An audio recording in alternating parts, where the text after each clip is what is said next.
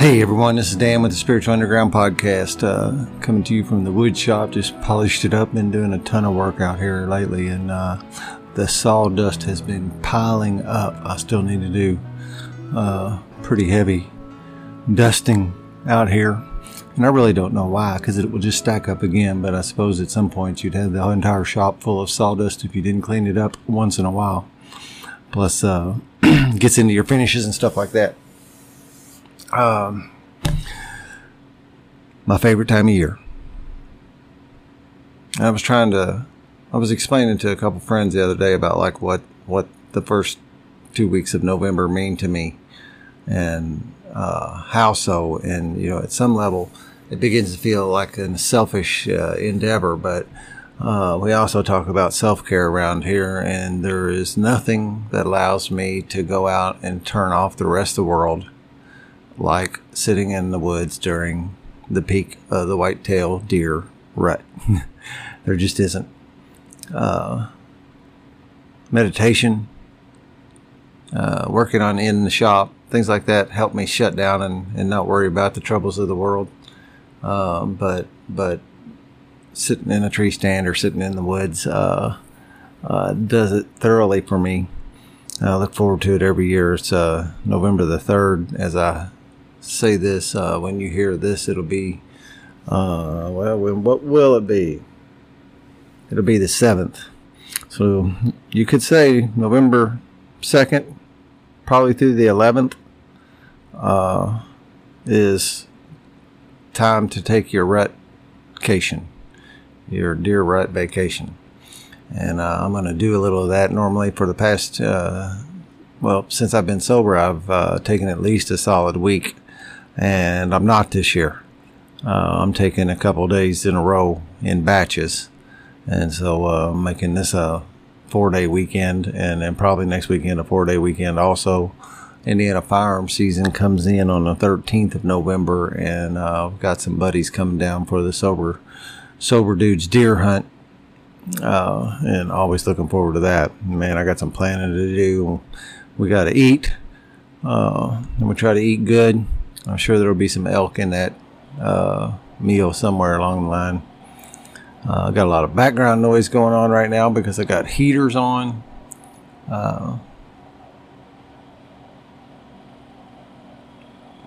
It's even tough for me to sit and look at the temperature this morning. On my kitchen thermometer is 35 degrees. And some years a warm front comes through right in time for the rut, and this year it is not. It is going to be really ideal conditions, it appears. It's hard for me to even sit here. I have a little job to do this morning, and some errands to run before I get out of town. And then I have a podcast tonight at 6 p.m. Kind of not the best scheduling in my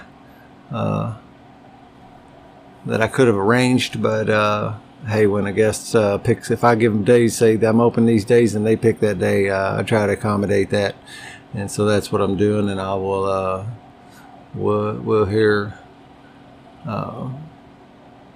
his story, and I'm a little confused on his name. It's Jacques, but I think he just says Jack, and maybe just to keep it simple. And get it produced and loaded up for Sunday, and then have everything in the car ready to go so I can jump in the vehicle and head to the cabin.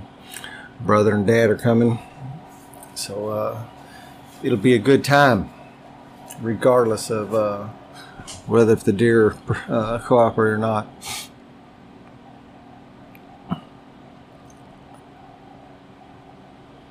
There's some other things in my life right now I also need attending to, but none of them are fires that must be put out right now. And it kind of eats on me a little bit, and makes me consider, makes me think about whether what I'm doing here is just pure selfishness or not. But this happens once a year. This is my Super Bowl. The Masters, the World Series. This is the Daytona 500. This is the very top time of the year for this activity, and it only comes around, for these 2 weeks every year. Anything that can be pushed out, I'm going to do. Arrange my work and things like that so I can get out of here, and I'm going to do it. So we will see you in a couple weeks. May have a little blip when the Sober Dudes Deer Hunt weekend, the 13th and 14th, where I won't have an episode, but we'll take the recording equipment down there and we'll get an episode recorded from deer camp, maybe with some deer hanging off of a meat pole. And I just hope you enjoy Jacques' story. I don't know him. I've seen him around a little bit. I had an opportunity and recorded it, and I spoke at the Serenity House a week ago and a couple weeks ago and put that out. And I always make a little plug that I have a podcast and I would love to have your story. So let me know if you'd be interested in that. And Jack did it. He come up and wanted to know. I had a couple other people, but I'm interested in hearing his story, I believe, or whatever it is that he wants to talk about. I'm not sure that he even wants to tell his story. I got a feeling that he just wanted to talk about some things, and we'll do that.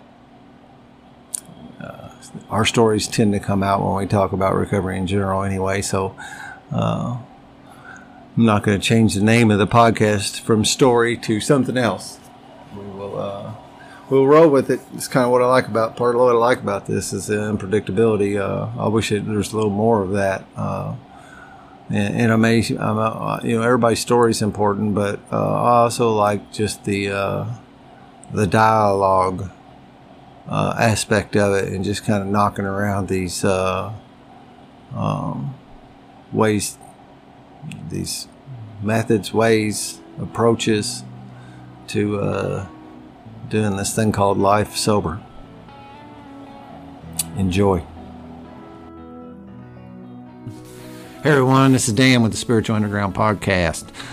If you're just first coming upon this podcast, we are primarily a 12-step recovery-based podcast, but we'll talk about a lot of things. Really, what we were just talking right before this is that I thought, and I was coming to stop self-medicating, stop drinking myself to death, drugging myself to death.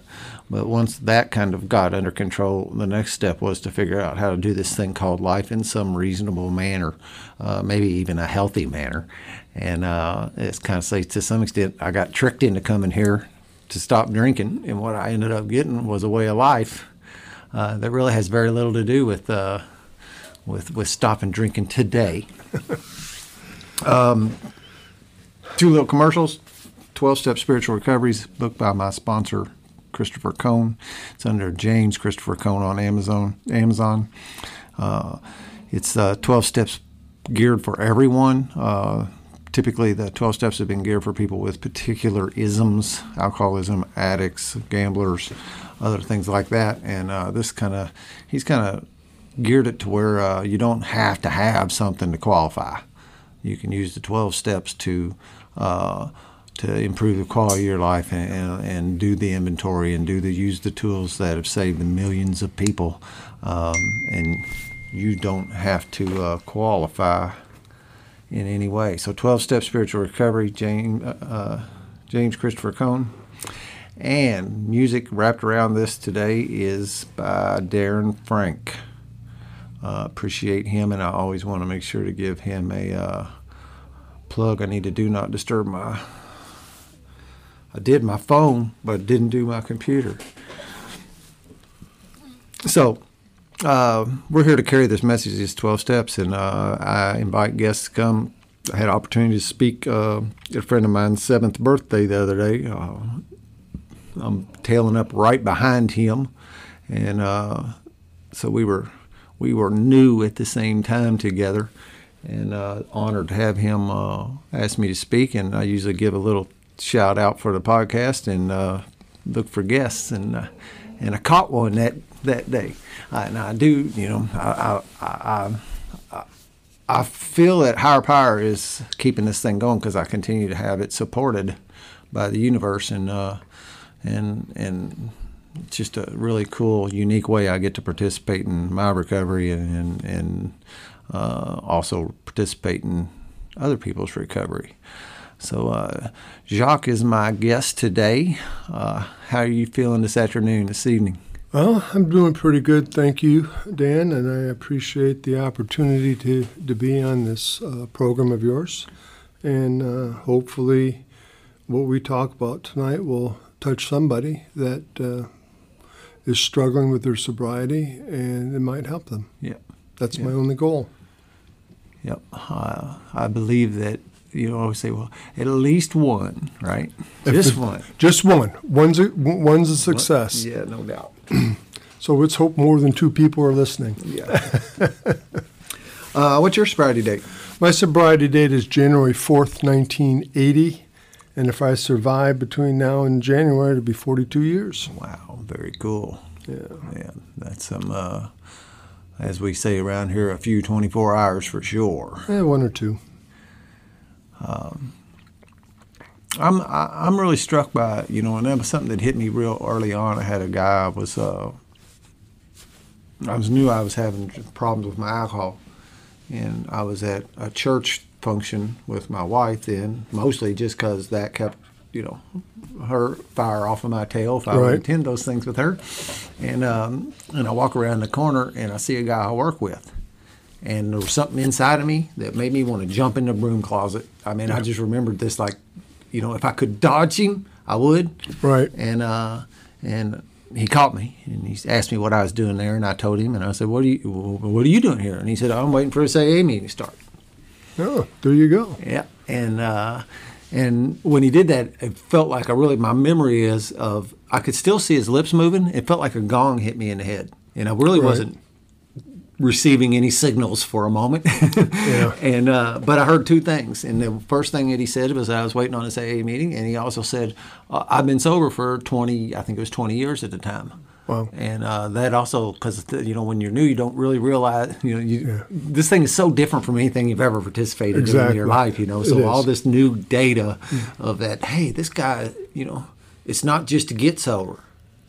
There's more to it, because why would you still be going for 20 years, and still be sober unless there was something here keeping you coming back, and some kind of tools or something was working in your life. And this dude seemed to be a relatively happy, successful dude that I, from who I worked with, and I had no idea. Well, I came in a state that I knew no one, and the people, the meeting that the second meeting I went to was Mystic's Monday night speaker. It was at 8:30. It was 8:30 to 10, obviously Monday nights, and had 2 speakers. And back then, you could smoke in the meetings. And what was ironic is at 45 minutes, as they took the break, it was the smoke break.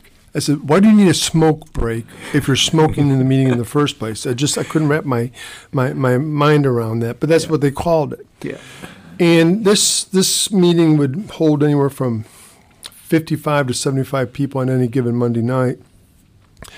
And a newcomer in the meeting, considered a newcomer, was 15 years. Ooh. And I had a hard time understanding that people would be away from alcohol that long.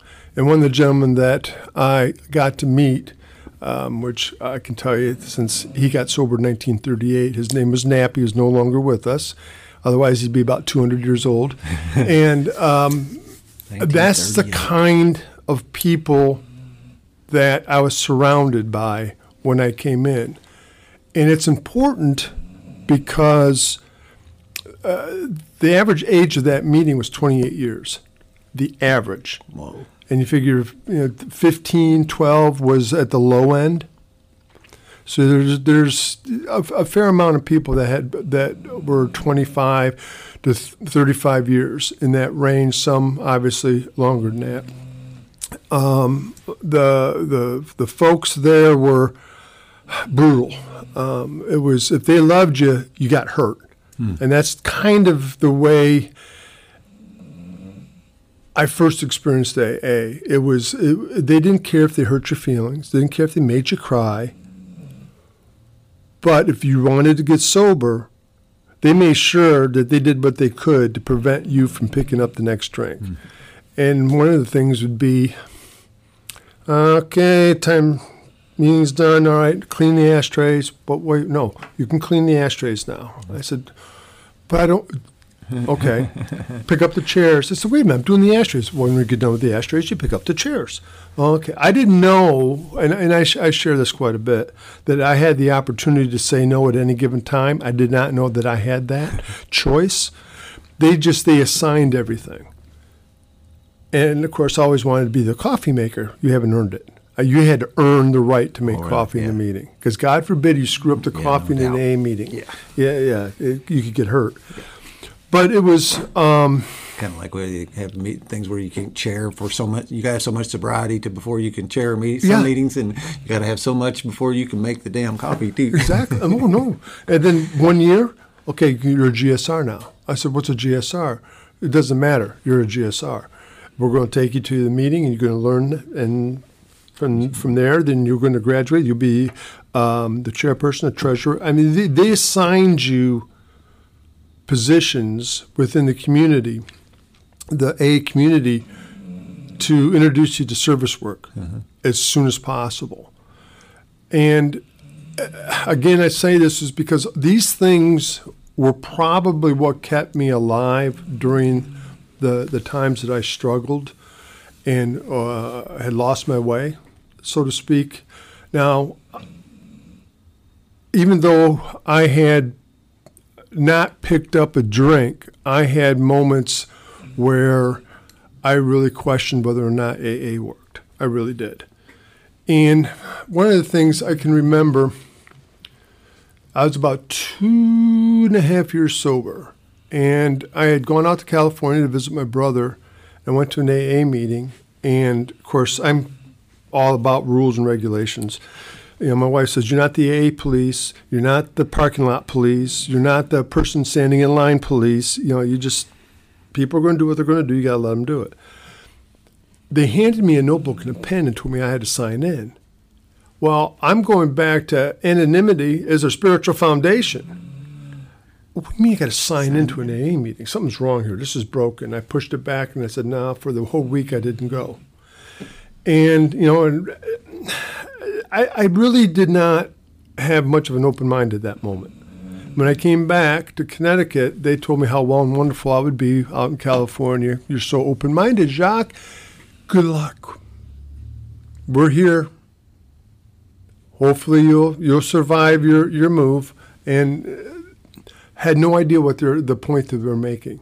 That I was so closed-minded to the idea of just because AA is like this here does not mean that every single town that I go to, the structure of the meeting is going to be identical. And it took me a while to understand that different regions of this country do things differently. Mm-hmm. Not a lot, but there's some minor tweaks. Like around here, I've never read so much literature before the meeting starts as I do here than anywhere else. There's some places they read how it works and that's it. Yeah. And you go to the lunch bunch and you read I don't know 20 minutes in you're still reading. Which is fine. I'm not complaining. Right. It's just learning to assimilate. Yeah.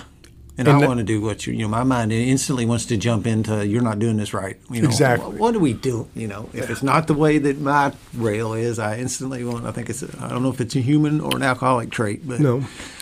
It's the same way we walk in trying to find the differences. Right. And that was the other thing.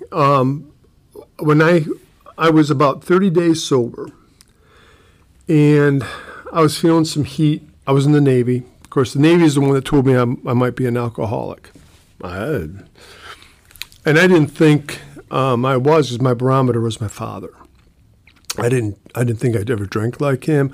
I never behaved like him. I never got arrested. I never had an accident. I never had a DUI. I never lost a house. Never lost a job. I never lost a family. The list goes on ad infinitum. Well, I was 19 years old. I didn't have any of that to lose. So it was like comparing. Oh, you hear this one's got 4 DUIs. I said, I never had a DUI. Well, I lost 12 jobs. Well, I didn't lose 12 jobs. I got arrested 6 times. Well, I never got arrested. After I got sober, I got arrested. I lost 2 families, homes, jobs, cars, because of the fact that my mind, when I was out in California, had gotten narrower and narrower and narrower. I was no longer open-minded to any degree, really, and I hadn't changed. The psychic change really was just starting when I moved out there. It shut off. And I wasn't drinking, and I was, I thought I was fine. I really did. And of course, when nothing changes, nothing changes. My thought process was still the same. I'm married. I'm still chasing skirts. I'm still hanging out in places that I probably shouldn't be hanging out in. I'm around those people more than I am around people that are in recovery. Still not drinking, but it was getting to a point to where, at one point, my mother at 9 years thought I was still drinking. Oh, really? Because of my behavior, the way I talked to her, and just things when I'd go back to visit. And it was insulting.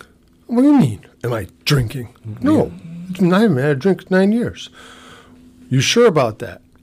Yeah, I'm positive about that. Again, not seeing the big picture. So we're coming up with the 9 years, and I was going through a very ugly divorce. Now, this person and I now are friends. I mean, we're good friends now.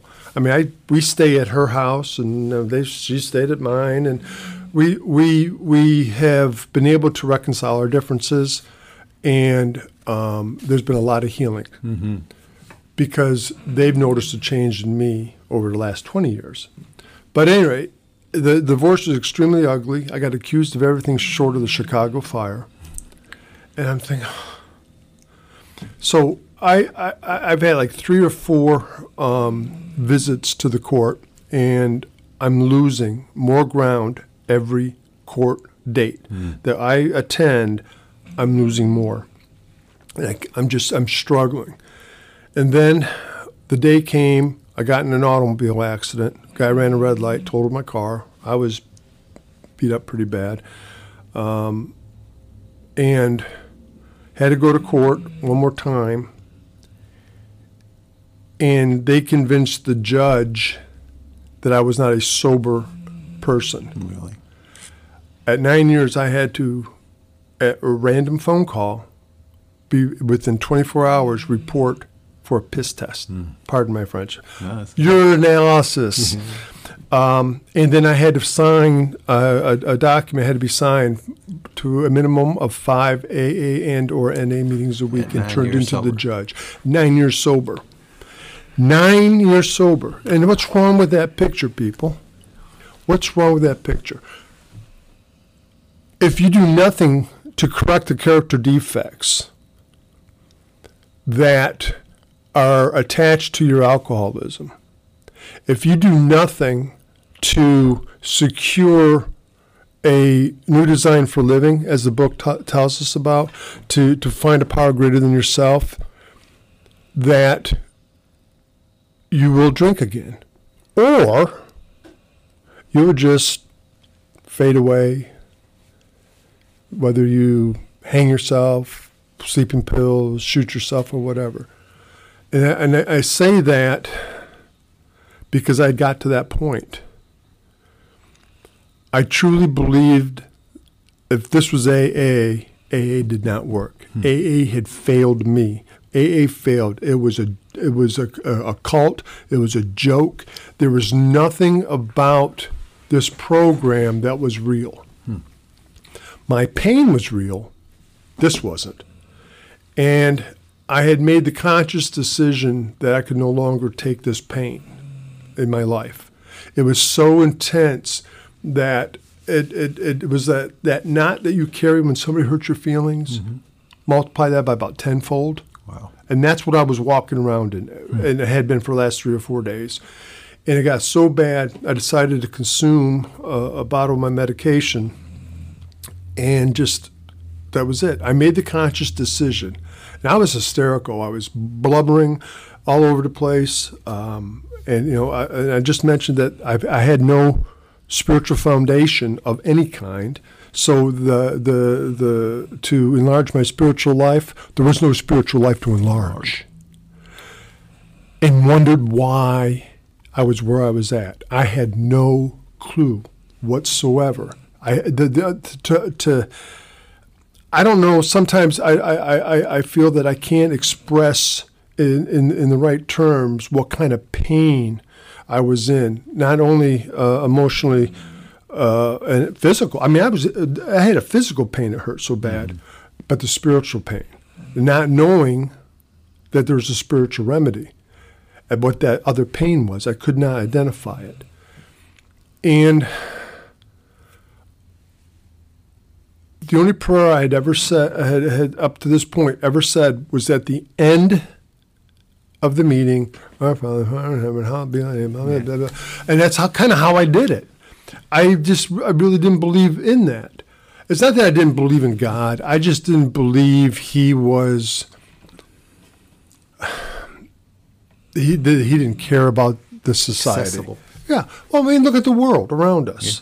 Well, I look at it and say, well, if there's God, why does all this war, turmoil, famine? Well, there's a thing called self-will, and people who run on self-will do things that God does not want to happen, but because He can't mess with the self-will, it happens, which helped me understand some of my fallacies that I had about everything else. So here's this pain. I'm for a moment, and I literally mean a moment, this overwhelming surge of desperation came. And I screamed as I was going down the hallway. I mean, literally screamed at the top of my lungs, not asking, but demanding. I demanded that God take that pain away from me. Oh, I'm getting heebie-jeebies all over again. The knot disappeared that fast. And I froze. I didn't know what I was more afraid of, what just happened or what I was just about to do. And I stood there, and I didn't know what to do. I really didn't. I had no idea what to do. It's like, okay, I wasn't too sure you even existed, and I've never talked to you. I've never asked you for anything, and I get desperate, and I demanded you do something. You did it, and why did you do that? Kind of a thing. So I went to the bedroom. I grabbed the full bottle. It was a full bottle. Opened it, put it in the toilet, and flushed it, and got on my knees. And said, God, I don't know how to pray, but all I can just do is say thank you. I think that's what I'm supposed to do. And that's how it started. My prayer life started that day. Now, I've had, you would think, the burning bush of burning bushes. And that my life would be just, from there on out, I'd be the rock star of AA and this, that. And I thought, they're going to ask me all over the world to tell my story. And it ain't so. Because I met another woman. Gee, imagine that. And I moved back to Indiana. Well, I shouldn't say moved back. For the first time. And I moved to Jasper, Indiana. That's where she was from. And I wasn't. And I found out that does make a difference in Jasper, Indiana. unfortunately. And not so much today, but it did back 30 years ago. Yeah. It really did. And I was going to meetings, sponsoring people, and things were going well. I mean, I was involved. I was a GSR again. I was this. I was that. I was opening meetings, closing meetings, doing. Jasper has there's some recovery community there. There is. But the Branchville, I couldn't tell you how many times. I mean, I was involved. I was having a good time, I thought, until my mother-in-law and wife decided that I was putting too much interest in AA and not enough into the family. Mm-hmm.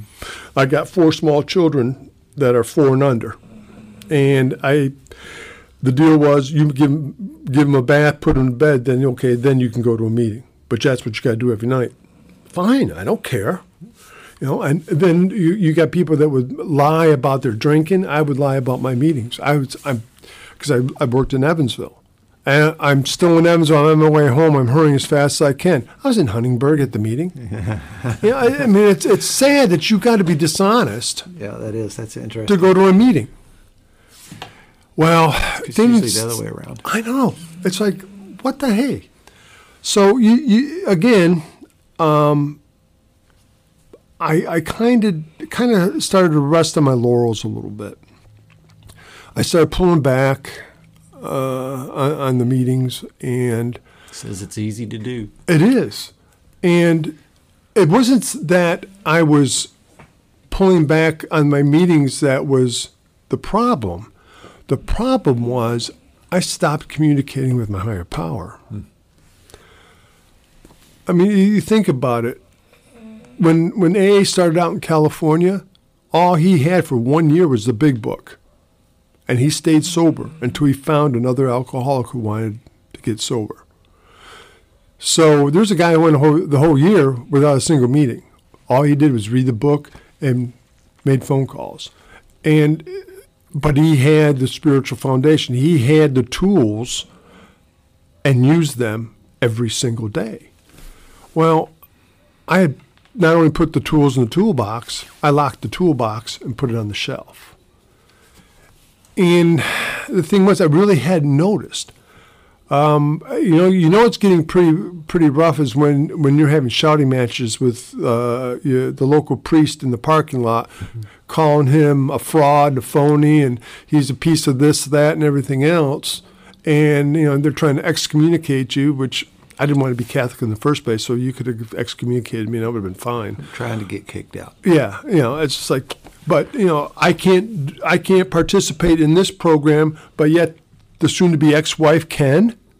What? Oh, wait a minute! I forget. She's from Jasper. I'm not, and she's from one of the biggest families in Jasper. I'm not. Okay, fine. So you also know as bad as when the priest that married you told you that you married into the wrong family. They are not very nice people. I said, oh yeah, now you tell me. You could have kind of hinted before. That. Yeah, right. So it's like, and I had a couple moments here and there where I thought there might be some hope.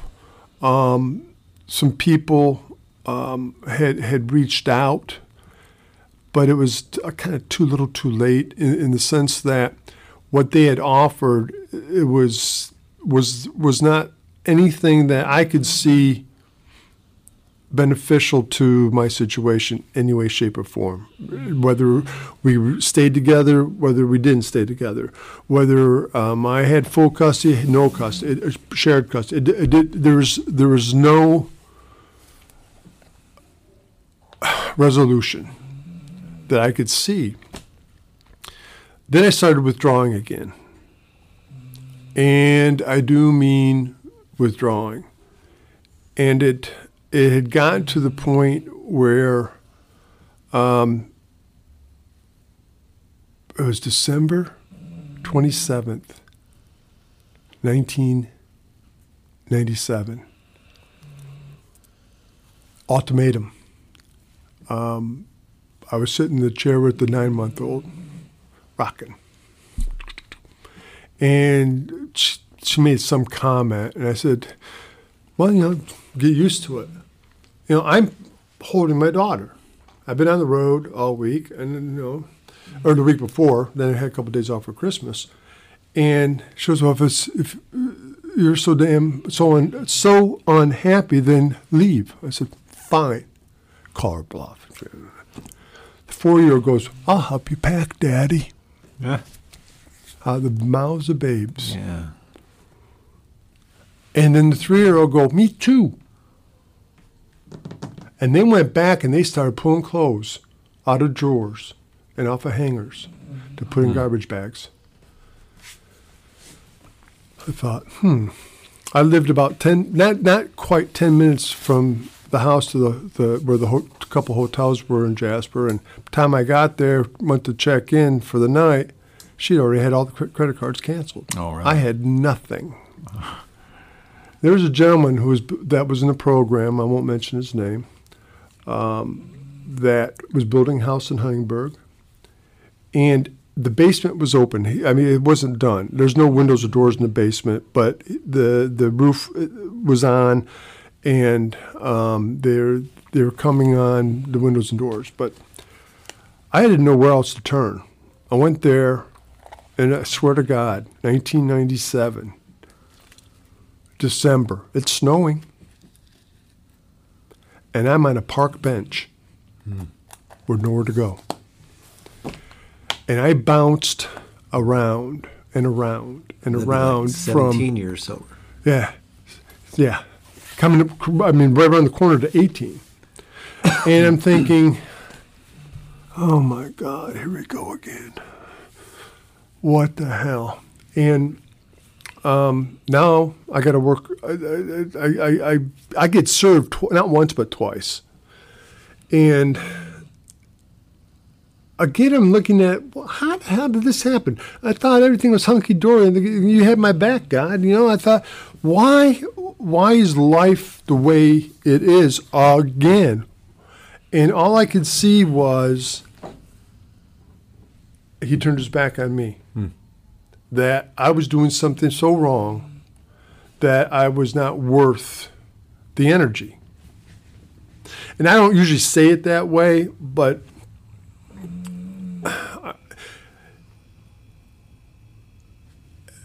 as another member of our tribe, being in recovery, that sometimes we feel that we had that inferiority complex. Yeah. And I was thinking how less I was of everybody else now, and the more things started to happen again, it's like, wait, my God. Even the attorney I got basically says, "Oh, just whatever they want, just go with it." Well, he was from Jasper, and he knew the family. And he would. It's like, well, either you're going to defend me or help me or not. Didn't even want to help me. Now I know I'm in the fix here. This isn't getting good. And so I get the first round.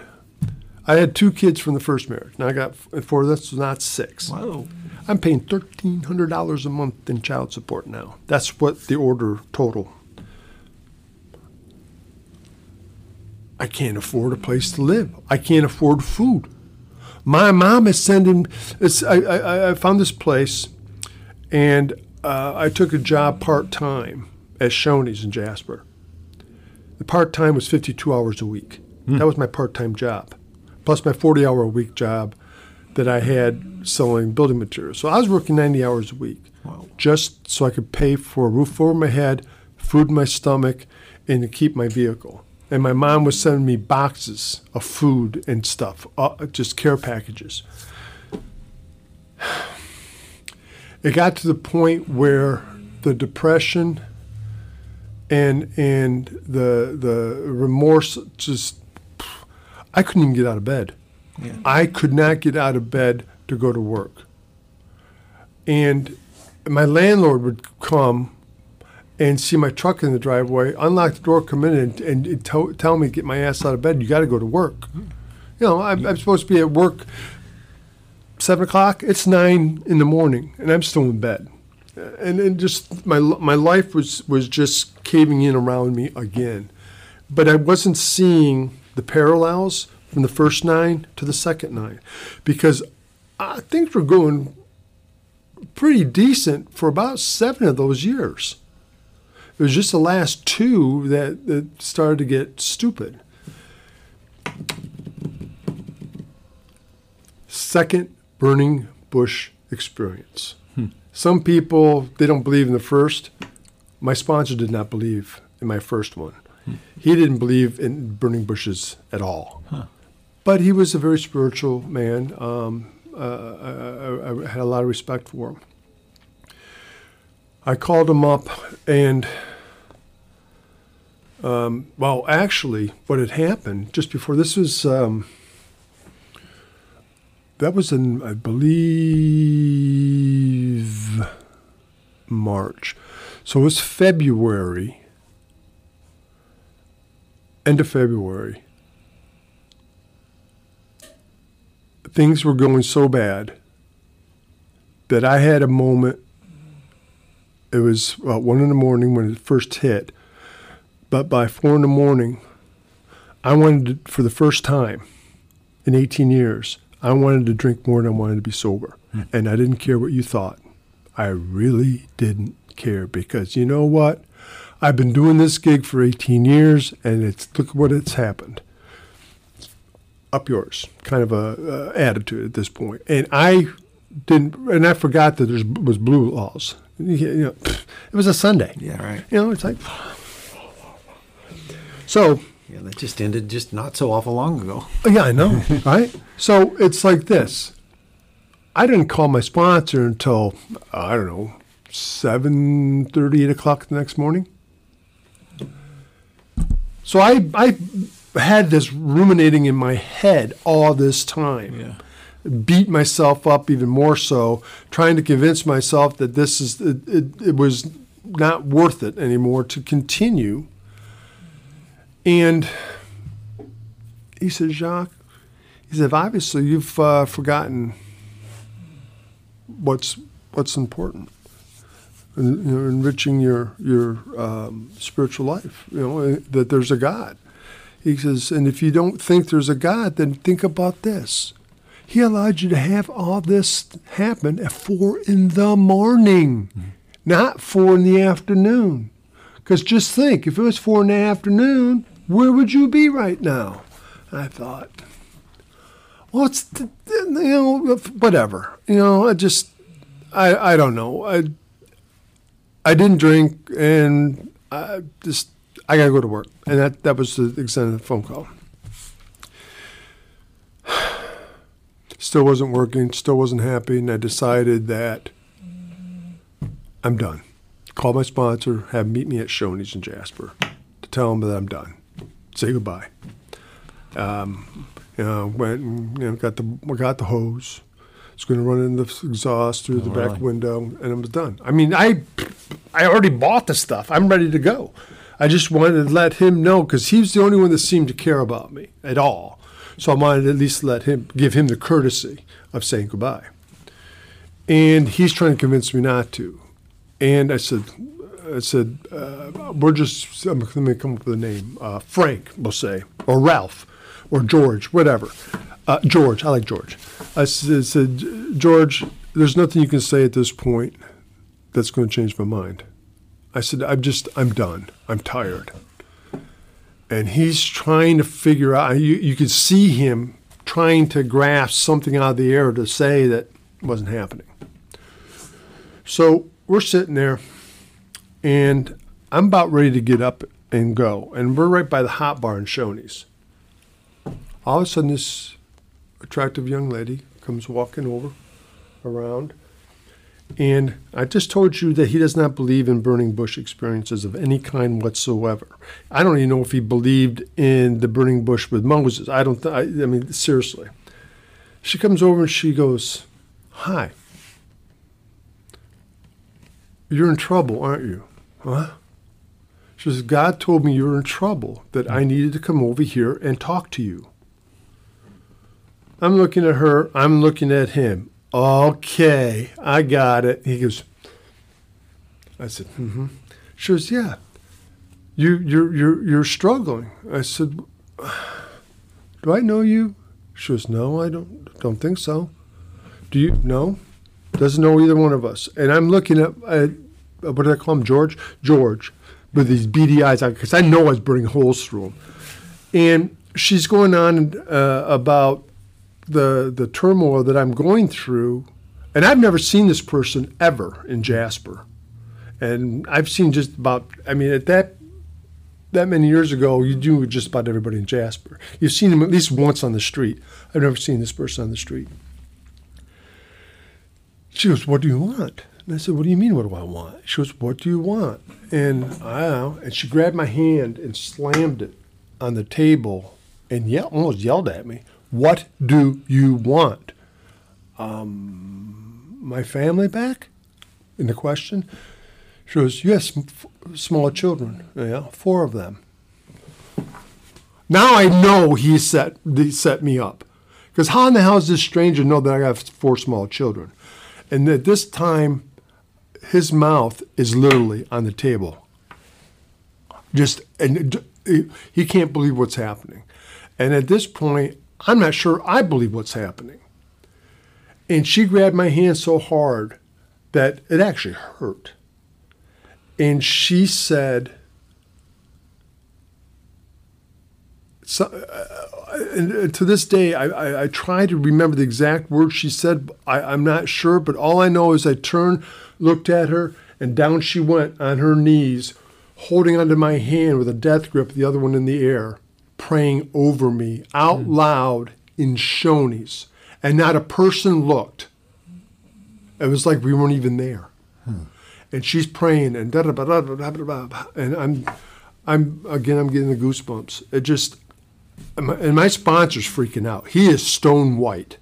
I mean, this has totally caught him just totally off guard. That I can't even come up with a great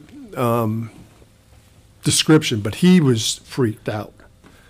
So after she got done, she went back to wherever she was sitting, and I'm sitting there, and I'm trembling, literally. I mean, I'm vibrating. And what the hell just happened again? This is during the time of a TV show called Touched by an Angel. Mm-hmm. Della Reese, and then he had, what's his name, in Young Wings or whatever her name was. So I come walking around the corner, and at the table was when I say older woman, older than she was, a young gentleman, her, and a Bible open on the table. And that set me right over the edge. The first thing was Touched by an Angel was real. And you have just been touched by an angel. Literally. And 9 years later, at 27 years, another major catastrophe happens. Got embezzled. Lost everything. Everything. And you know what went through my mind? I need to go to a meeting and let some people know that I got a little situation going on, and not without going into any detail, but you know what? Hey, this is the deal, and I'm struggling right now. And the difference between 9, 18, and 27, the Big Book of Alcoholics Anonymous. Because shortly after that had happened, I got into so many Joe and Charlie Big Book studies, book meetings. I started tearing this book apart because I got a new sponsor, and he started back with the doctor's opinion, and we went paragraph by paragraph all the way through, and told me, when you get done, do it again. When you get done, do it again. When you get done, do it again. I said, so when do I stop? When you die. He said, because this is our textbook. This is going to keep you sober. This is going to give you the direction that you're going to need in times of trouble. And when that happened at 27, and I sat there, and I was like the duck that's just in the water, but the web feet are going a million miles an hour underneath the water. You know, on the surface, it looked like I'm just, you know, I have a thing. We've had a major financial eruption and da-da-da-da. And the people were absolutely taken back. They said, but you've got all this time. You're not supposed to be having difficulties or be unhappy or this or that. But I said, yeah, life happens, people.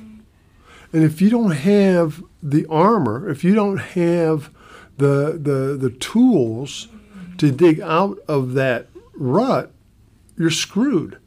Because you're either going to drink again or you're going to die. There's two reasons why we go back out. One, we hold back a reservation that maybe, like in the story of the gentleman after 25 years of not picking up a drink, decided that, hey, I've been successful businessman, I quit drinking, and da-da-da. Now I can sit back, relax, and have a couple of drinks. 4 years later, he's dead. Yep. Picked up where he left off. Or it's because you fail to enlarge your spiritual life, your maintenance of your spiritual condition in a 24-hour period. It's like Dr. Bob says, quit good and for all. You have to make that decision. You have to be able to look yourself in that mirror and say, I never want to drink again, ever. But it's based on 24 hours. And that's where people, well, I'm going to quit for one day. I said, no, well, you know what? I hope that maybe outside of these rooms, maybe with your sponsor, you told them you never want to drink again, and you'll go to any length. You will thoroughly follow our path. Because if you're going to say, all I have to worry about is not wanting to drink for 24 hours, you're leaving too much wiggle room, because God's not the only one that hears us. He's not the only one that knows what we're thinking. He will do his best to protect us as long as we are willing to be open-minded and willing to have him direct our words and our actions. But if we believe in God, you got to believe in Satan and Lucifer, that he's going to do whatever he can to corrupt you and corrupt your thinking again, to get you just the mind of the chronic alcoholic that has disappeared through the completion of these steps based on the spiritual contingency on the spiritual maintenance of our foundation or spiritual condition. I like to say foundation, because my foundation, first, I didn't have one. Second one was built on sand. And when the crap hit the fan, when the storm came, it washed it right out. Since then, it's been built on rock. And since 1998, I have not had a conscious thought of a drink since 1998. Time I think about drinking or alcohol is in the meeting. I have no reason to think about alcohol because I believe this book. I trust this book. I trust that the people that went before me knew what they were doing. And to be able to see so many people that have reached so many years of sobriety, today, now I can say, you know what, yeah, I think it works and works pretty damn well. Yeah.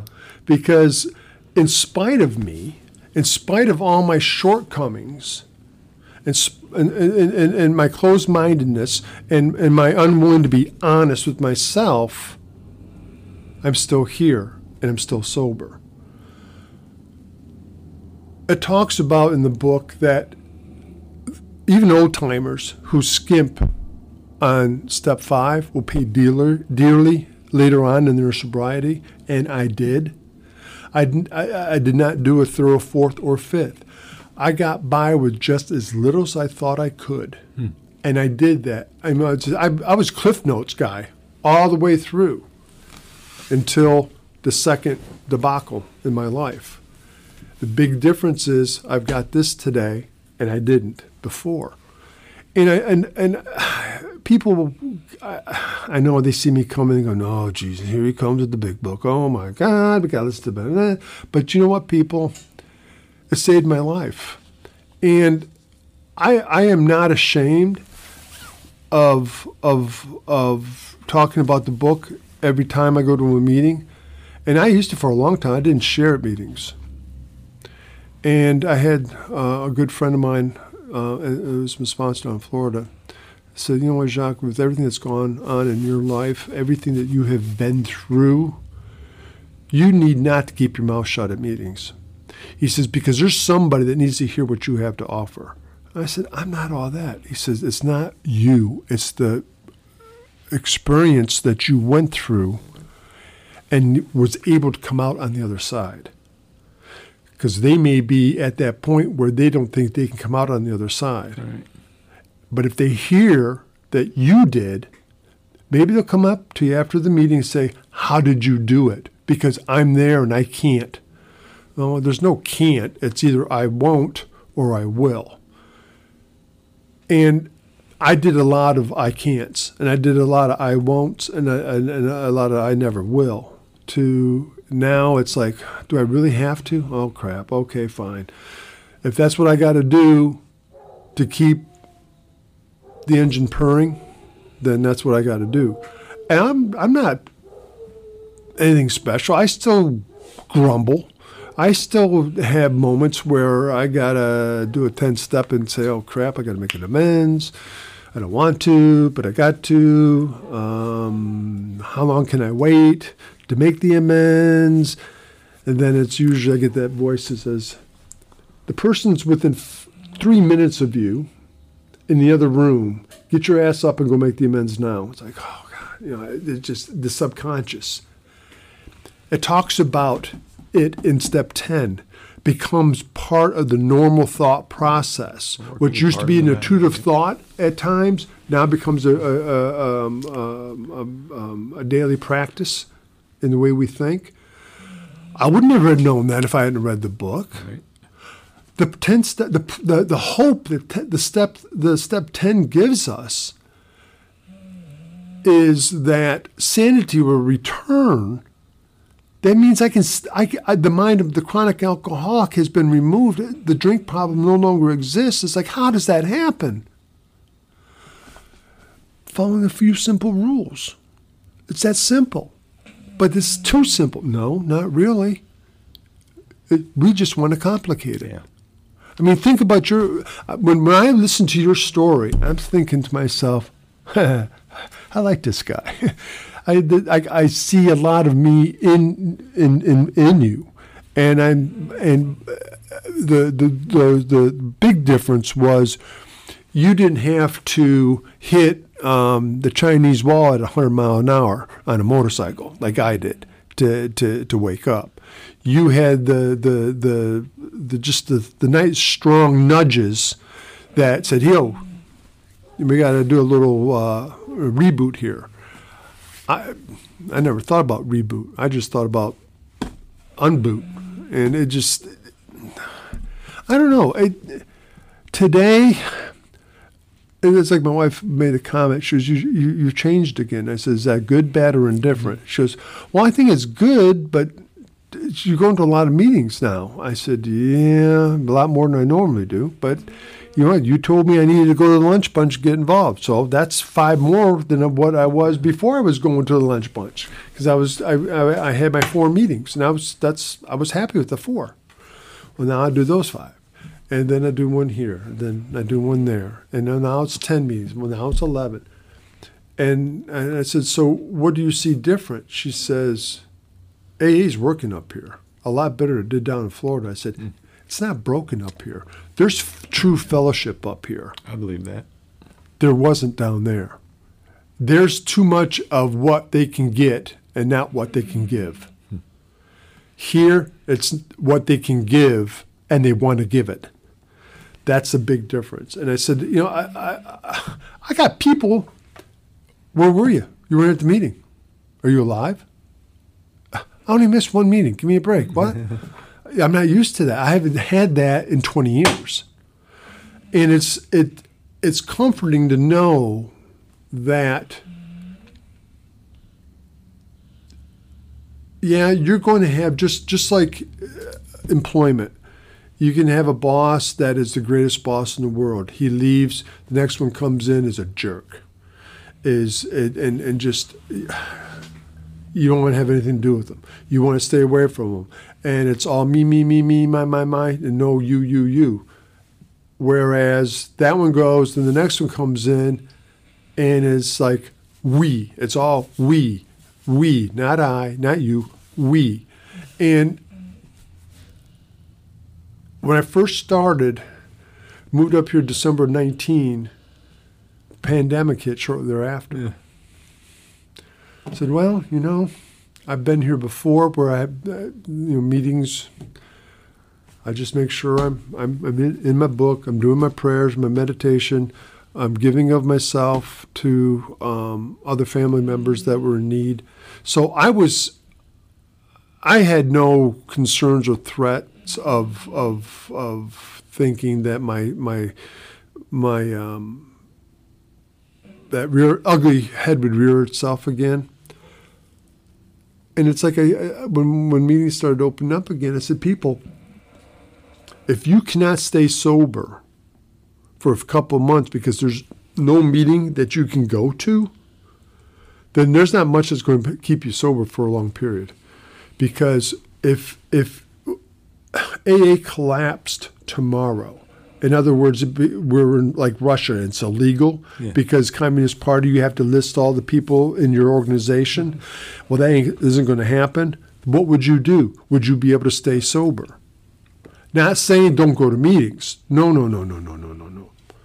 But take a look at the extreme end of the spectrum. Because anything is possible. Anything.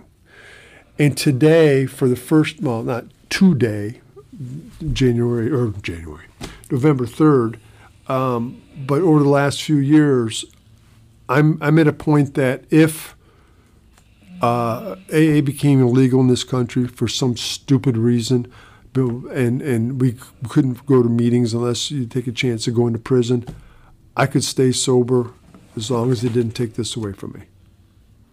I wouldn't like not being able to go to meetings and share my experience, strength, and hope and meet the other people, because the fellowship is what keeps us alive.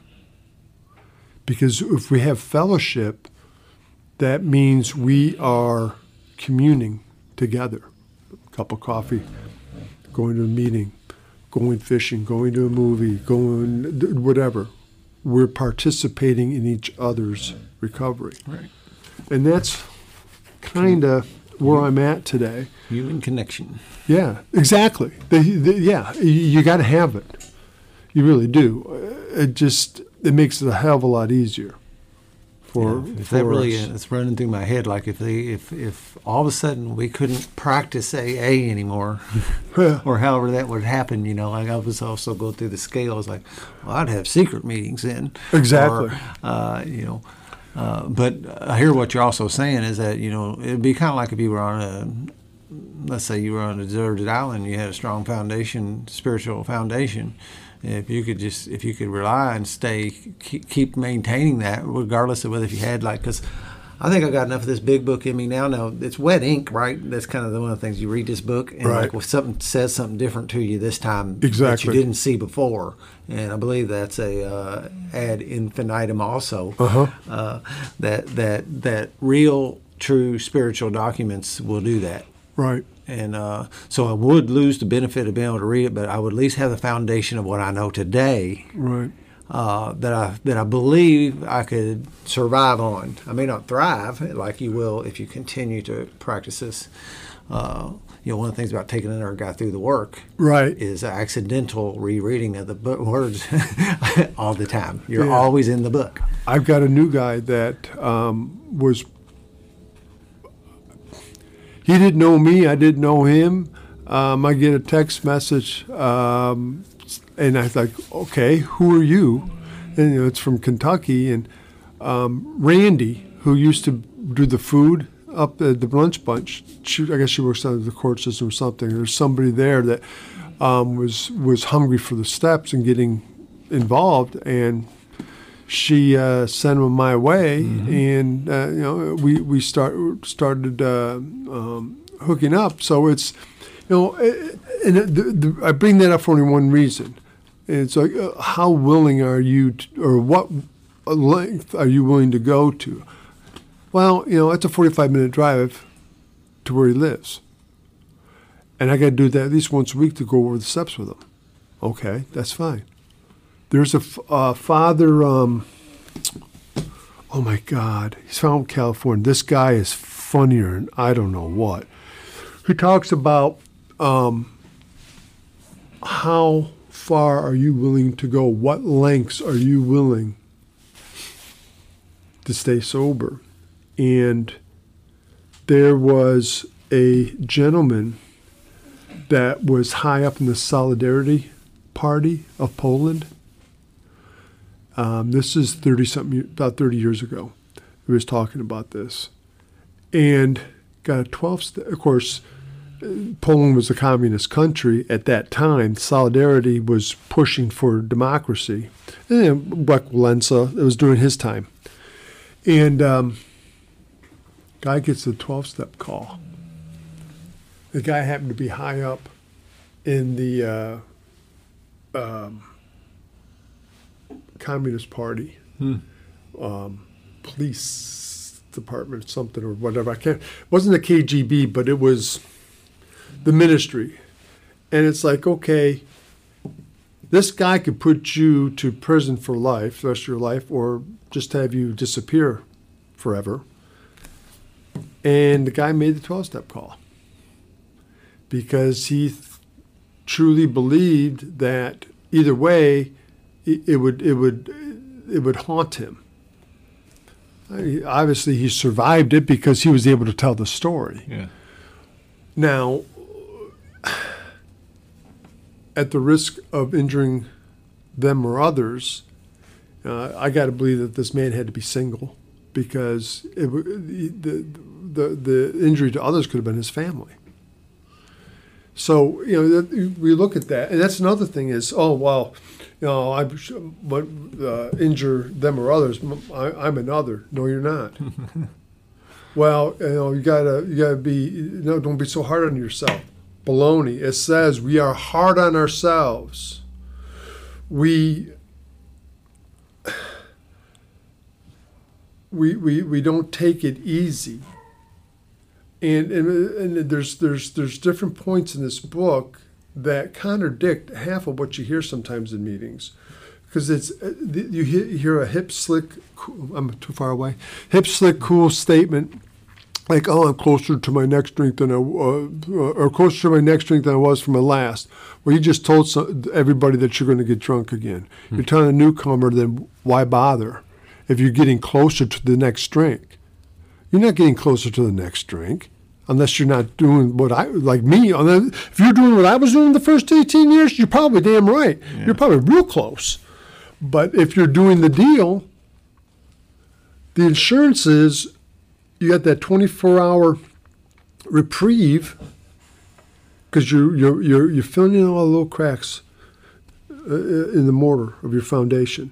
And if you're doing that every day, you can handle the stuff. Yep. You can. I've lost a father. I've lost grandparents. I've lost a brother since I've been sober. 2 families from 2 divorces, a business. Certain trials and low spots. It's going to be there. Stuff happens. Don't have this. Life continues. Are we prepared to deal with it, accept it, battle it, however you want to choose the terminology, but are we in the position that we can weather that storm? Right.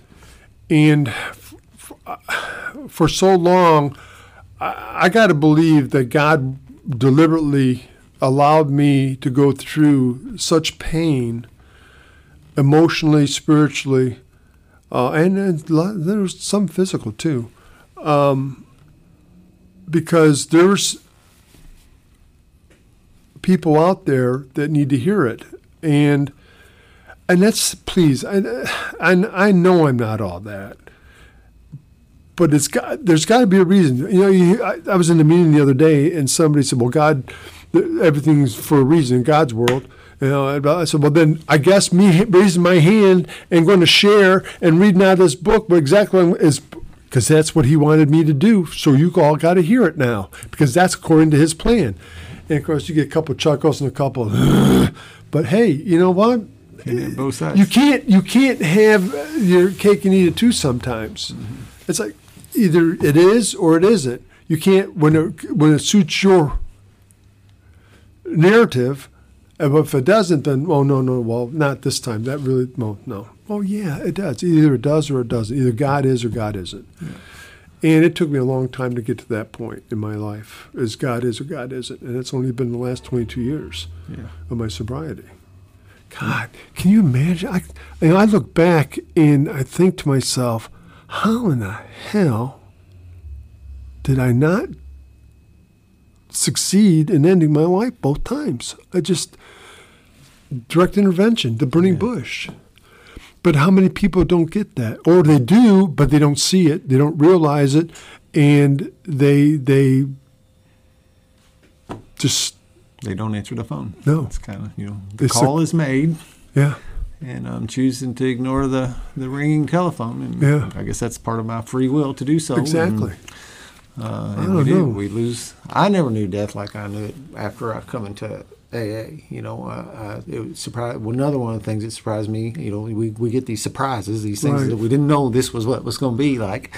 And the amount of people I saw dying or in the circles around me, I had no idea. Yeah. I had no idea. The obituaries don't rarely ever say what that is, and today I know what it is. And I can also look back at my life of people I've lost in the past and go, oh, they died of alcoholism. That wasn't a car crash. That wasn't suicide. The one thing that I've almost forgot to mention, and sorry, honey, I wasn't totally going to forget you, because I'm sure you're still listening. My current wife, and of course the joke is I say my third wife, and she says, no, I'm his last. We've been married longer than the first two combined. And she has seen me through literally my darkest. Because I suffer from PTSD also from the military. And I didn't know I had it until after I got into the book, and I was struggling. And it was right about the time that the embezzlement happened, and that's when I found out another member of the program who suffered from it also thought I was going to just jump off a cliff. And she hung in there.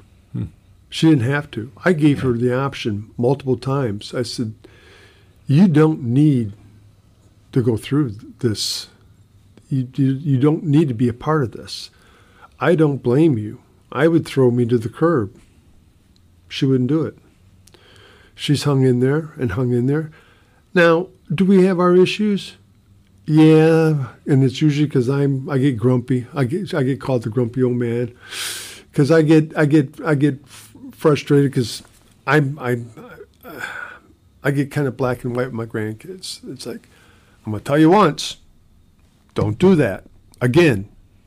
Okay. Oh, you do it again, there's consequences. Okay, you're not going to have any computer time for the rest of the day or whatever. But the thing is, I look at structure today, how important it actually is. Not total black and white. There is gray. Life is gray. Yes. I mean, I'm sorry. As much as I want it to be black and white, it's not. Yeah. The structure is, I trust my higher power. Because that's only, I trust my wife. But other than that, it's hard for me to trust people. And it has been for a long time. And that's starting to come back. Yeah. Respect. My biggest thing is, you may disrespect me and I might get irritated and say, don't do that again, but you disrespect my family, then we got an issue. Because they don't deserve disrespect because they're married to me or related to me or whatever. They have nothing to do with that. I'm sorry. We happen to have the same bloodline. So, but there's things that she's been able to overcome, sharing my PTSD with me and my recovery with me, that because of that, has allowed her to see what it's like to be in these shoes. Sitting there and listening to a health professional say, hey, if he says he doesn't know, he literally means he does not know. When you ask him, he goes, I don't know, because he doesn't know. Or if he says, I don't care, it means he literally doesn't care. If you want to do it, he's fine with that. If you don't want to do that, he's fine with that. It's that simple. And then, of course, I had to look at that she drops subtle bombs that I don't always catch. It's like, it'd be nice if you would take the garbage out tonight before the garbage truck comes in the morning, instead of, will you please take out the garbage? Oh, okay. It's like, those little subtle bombs. And it's like, and the reason why I share that way is the subtle bombs that we get in our recovery sometimes just goes right over our heads. Mm-hmm. And you can have the same message, but it comes from a different person, and it'll be received because maybe just the inference in one little part of the sentence that you didn't have, that they did, that was the switch that they needed to get. So those subtle things about how this human thing will hear the same message. Yeah. But I only really heard it. I only could really hear it here. I listened to the same message at both places, but I could really exactly. And that's some of what, like, these spiritual principles are somewhat like that. I would say, like, they have to be like tied in the color bow I will accept before you give them to me, and they're basically all the same. Yep. But there's no difference. It has to be handed to me in the way, and everything it is. It kind of has to be my idea too. Oh, I will do this now. Yes, he said it, my idea, before it gets done. So if you're sitting at home laughing, I get that. Okay. If it's my idea, then it gets done. Yeah. If it's somebody else's idea, it sits on the back burner. Well, now I didn't have the big, long, drawn-out thing you did, and I feel blessed of that, because between my first AA meeting and my current sobriety date was 4 years. Oh. And I stumbled around, and I was trying to do this in other ways, and for 4 years, people pointed to me how to make this thing work and stick. Right. And I dabbled with it, but I didn't really fully invest in it until the consequences was deep enough to where it was, it was the thing to me for whatever reason. It seems a little crazy now today to think that that's what happened, but it seemed to me that was something that may keep me out of prison. Yeah. It wasn't guaranteed it was going to keep me out of prison, but some people in my life were convincing me that it was the best chance I had. Best chance. And I said, okay, I'll do it. And then I had a sponsor taking me through this work in detail, and explain a lot of what was going on in here. And I had that experience, that vital spiritual experience, fairly quickly. It wasn't like burning bush thing. It was more like over the course of working the steps. The educational variety. I had that huge arrangement, displacements and rearrangements. Saw things in a different way than I used to see them, and like it's from Scott Lee, a speaker. He and I do use his last name. He does at the podium too. He said, I had a revelation. I thought, you know what? I'll work these steps. And you know what a revelation is? It's what you all been telling me for years I should do. And when it becomes my idea, it's a revelation. And it's similar to what happened, and how that all, it's kind of the same thing about hearing that story from certain people that it touches, and how that, what arranged me to land at this Tuesday night men's meeting that all of a sudden I started hearing. Right. And I started seeing something that looked attractive to me. I started seeing guys demonstrate and model something that I would like to have. Right. I could have easily not gone to that meeting. I actually had to ask the guy to take me. Yeah. And just how these little twists and turns and inches and seconds end up being big difference makers when you look back on them. Well, you're talking about when you think of it, it gets done. I'm going to share the mailbox story. You always ask me, my wife, but mailbox got backed into it when we were living in Florida. And I stuck it back on the post. It sat there just fine. For 5 years, every once in a while it would fall off. I just stick it back on the post. And of course, she's like, you need to attach that. I said, it's fine. It's sitting on the post. The only time it gets knocked over is if it gets real windy. We're in Florida. It gets windy. Right. Well, then we go to sell the house because we're moving up here. I went out there with lag bolts, and it only took me 5 years before I secured it to the 4x4. 5 minutes. Oh my God! Of course, she has shared that among other family members, and they just kind of look at me like, "Really?" I said, well, "Hey, it wasn't a problem to me. Well, we're moving now; it's a problem. I got to fix it." All right. But it's funny because you pick and choose things when it comes to the program of Alcoholics Anonymous, and the way this functions. Today, I don't do that. I don't wait until I think it's it's my idea. It's like character defects. They say, well, I'm humbly ready to have them, remove them. But the book even tells us, if you're not willing to let them go, they're not going anywhere.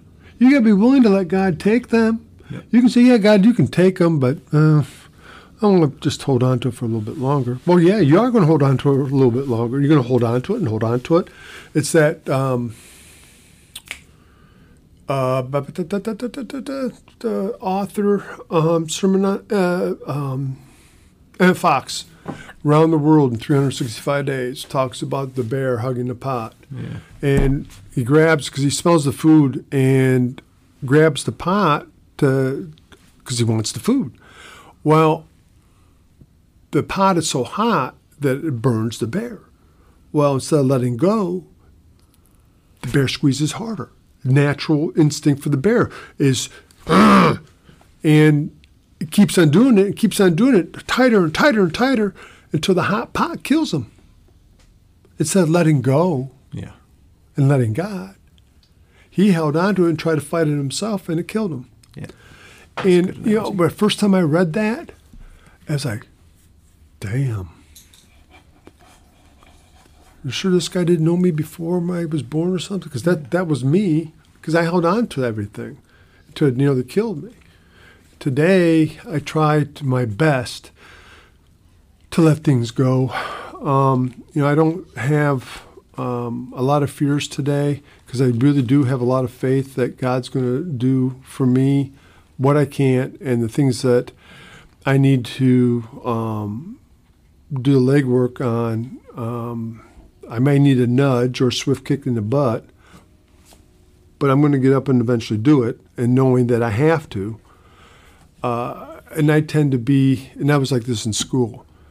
I got a final exam that's worth 50% of my year grade. I'm going to wait the night before. Yeah. And I'm going and I usually do very well. I tend to wait till the last minute to do a lot of things.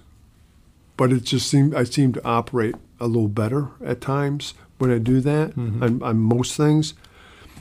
It's like my wife says, you can justify anything. I said, damn right I can. Just watch. Yeah. And my son does that too. He goes, Dad, you can justify everything. I said, I know, you're doing a pretty good job yourself. I wonder where you got that from. Must be your mom, huh? It's been a wonderful ride, even with all the nightmares, all the terrors. I truly believe that I wouldn't be me today without him. I would be empty. Yeah. I would have nothing to offer. I think what it says, sometimes when it says die in there, it may not mean the actual physical death, but our spiritual, my spiritual being. Dying to because this self, thing says it's not the, one of the things is, when I got here, I thought they were trying to talk, I thought they were knocking me around because I didn't have any religion. Yeah. I thought that's what was going on. Yeah. I was wrong. What they were pointing out in me is that my very spirit, my soul, my essence was sick. And that's what we were trying to heal. Yeah. It didn't have anything to do with, so long that's the spiritual maintenance concept in my world. Yeah, I was terminal. And you don't have to be alcoholic to be spiritually sick either. No. It comes in lots of forms. Yeah. People don't understand. There's a lot of people that have, and I almost had a hard time understanding that they don't realize how sick they actually are or can be, even going to meetings and going through the steps with a sponsor. That like the old adage, you're as sick as your deep, darkest secrets. Mm-hmm. And I had one that haunted me for a long time,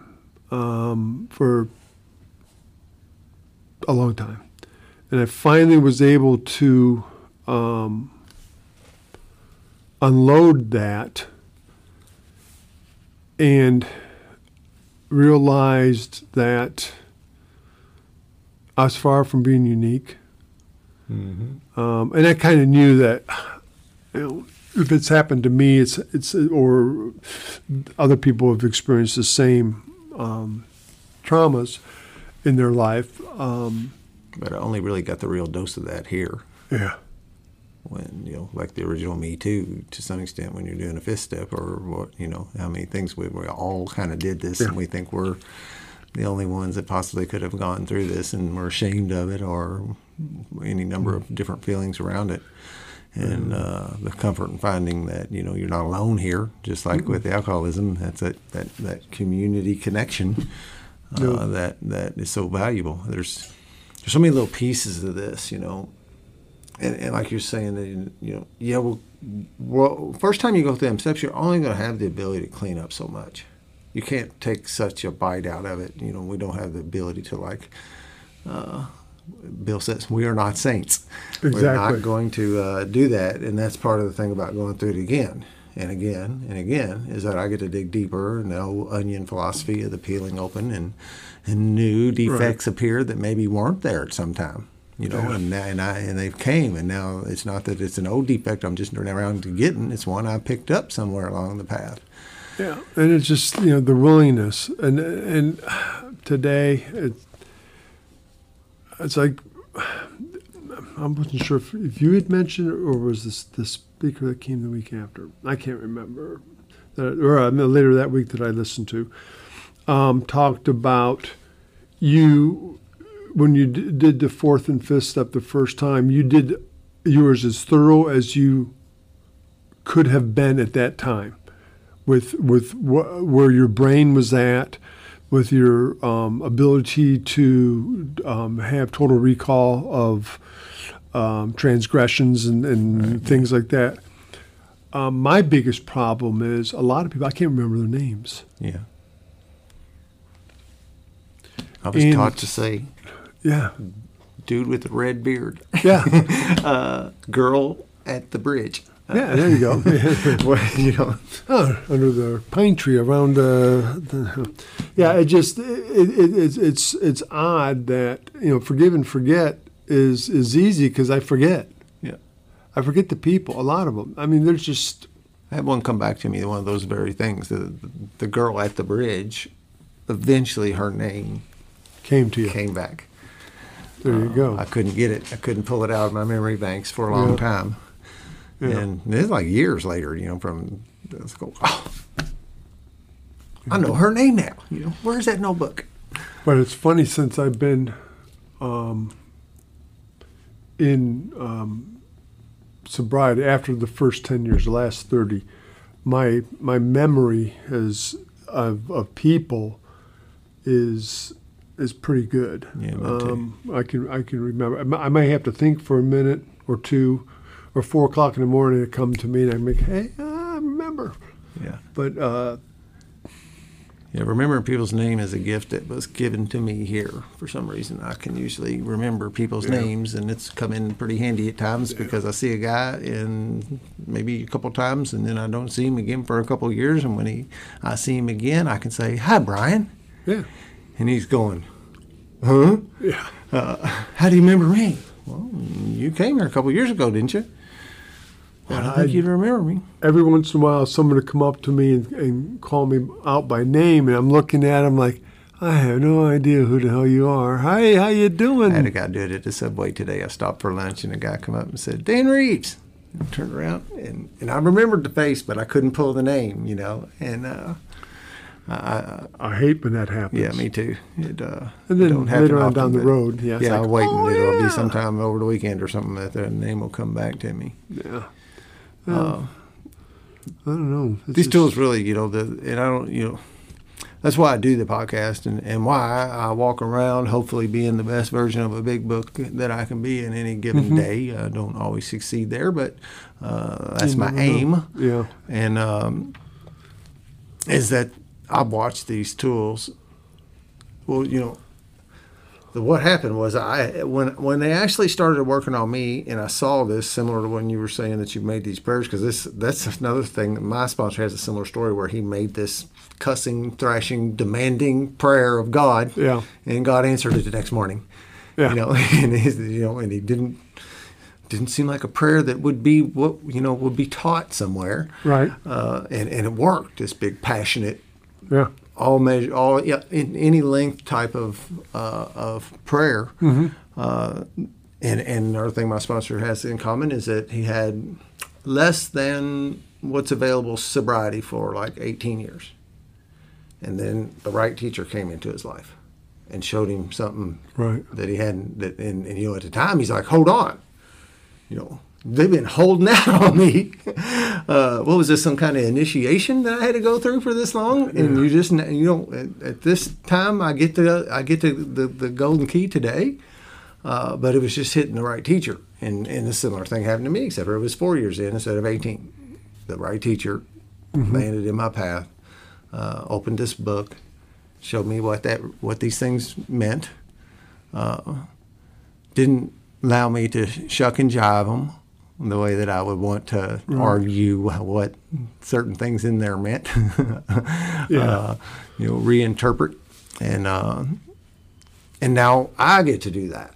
And I really do. I love taking somebody through this work, and I've had a number of people who followed in my directions, and and all of a sudden their life transformed, and their wife likes them again, and their kids like them again, and their parents like them again, and their employer likes them again, and they begin to like that, and they see the same thing, and then they go taking this to somebody else, and that continues this, and it's really, it feels like that's what my purpose is. It's the one thing, I make a little sawdust out here to make some money to pay some bills, and I go fix people's doorknobs and other things to keep the lights on and do that. But my real purpose in life is to, grow in effectiveness and understanding and effectiveness and carry this message to people who need it. And to those who are still suffering. The other thing is people over the years have, in my honest opinion, have missed the boat a little bit when helping another alcoholic. The book says helping others, that we aren't just regulated to those of alcoholism, but to be a working member of society again. Right. That we're out there, if somebody needs a helping hand and we're able to give a helping hand, we give a helping hand. It doesn't. We're not a bank. We're not a hotel. We're not a car dealer. We're well, some of us might be, but if somebody's needing a hand up, not a hand out, then that's what we're supposed to do. Yep. I mean, it's just being turn your attention right towards sized. Step 10. Turn your attention towards someone you can help. Exactly. Help people. That's another foundational thing to me. It seems as long as I continue to try to be helpful and help people, whether if it's the lady putting groceries in her car or the neighbor wheeling the trash out that really has no business. I could lend a hand there. She doesn't need to be doing that, and or she could use the help. Keep an eye out on where I can be helpful. Right. When we had our small business when we were in Newburgh, occasionally I would do something for somebody and say, "This must be your lucky day." I said, "Why?" I said, "Merry Christmas, this one's on me." And they said, "What?" I said, "Hey, I got to do something good for somebody, and I never know when that is going to happen. And today, you're the one that has been chosen. Don't know why, but yeah, I didn't pick you. Yeah, you were just standing here." I had this older lady. She's got to be in her mid-80s. You could tell that she was on very limited income, and the house was in need of repair, and she had an air conditioner that was mounted in her window, and her husband passed away, and it was either a brother or brother-in-law or somebody that used to take it out and put it in. Then he passed away, and well, she needed help getting it into the window. And I went over there, and the platform and everything was rotted out, and I said, "This isn't going to hold." And the side, so I looked at it and I said, "I got to do there's a couple things that need to be addressed here. I'll be right back." Went, got some lumber, did whatever, fixed it, put a brand new thing and stuck it in there. Went in there, said, plugged it in, said it's nice and sealed, no bugs can get in. Yep, everything's good. And I could see her in her little change purse trying to count out money. And I said, "What are you doing?" I said, "No." I said, "Merry Christmas." And she was offended that I wouldn't take her money. I said, "Ma'am," I said, "you offend me by offering me. Every once in a while, I truly believe God works mysterious ways. He told me this one was Merry Christmas. Have a wonderful day." "Well, I need some other work done, and you come back, but you're going to take money this time." I said, "Oh, fine, whatever. I said, call me if you need me." And, it just little things like that during those first 20 years, no, never would have happened. It's amazing when you have a spiritual pathway, even as narrow as it may be and as shaky as it may be, but at least you're going down it. It's amazing the things that you find yourself doing that you normally would never have done. And I truly believe that that's part of what this program offers. And I talk about that new design for living, and I mentioned that earlier in the broadcast, is that it truly is. We are no longer that same person. As a description from Silkworth, by name, but all other resemblances were not there. I mean, I think I know you. I mean, the name, yeah, but you don't look like the same guy that was before. It's because we've had that psychic change. And when that comes, everything changes. Yeah. And that's I've lived in this town all my life, and I've run into people in sobriety that didn't recognize Dan anymore. Yeah. I say, "Hey, Bill, how are you? Ain't seen you in a while." And you see that blank look. Yeah. You're like, Dan Reeves. No. Oh, and yeah. And they're like, and we really? Yeah, and I know that's those little gobwinks or whatever you want to call, that I am. I'm a different dude today. I am so different today than I used to be. Yeah. Some of that's like a veil. It's hard to see today. Back there, I get peaks of it again now and again, or when I'm working with somebody, and get those things out. And but I don't recognize me from the past. Yeah.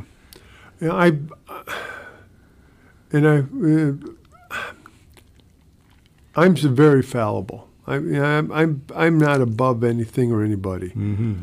I have just learned the very, very hard way on getting things done, and unfortunately,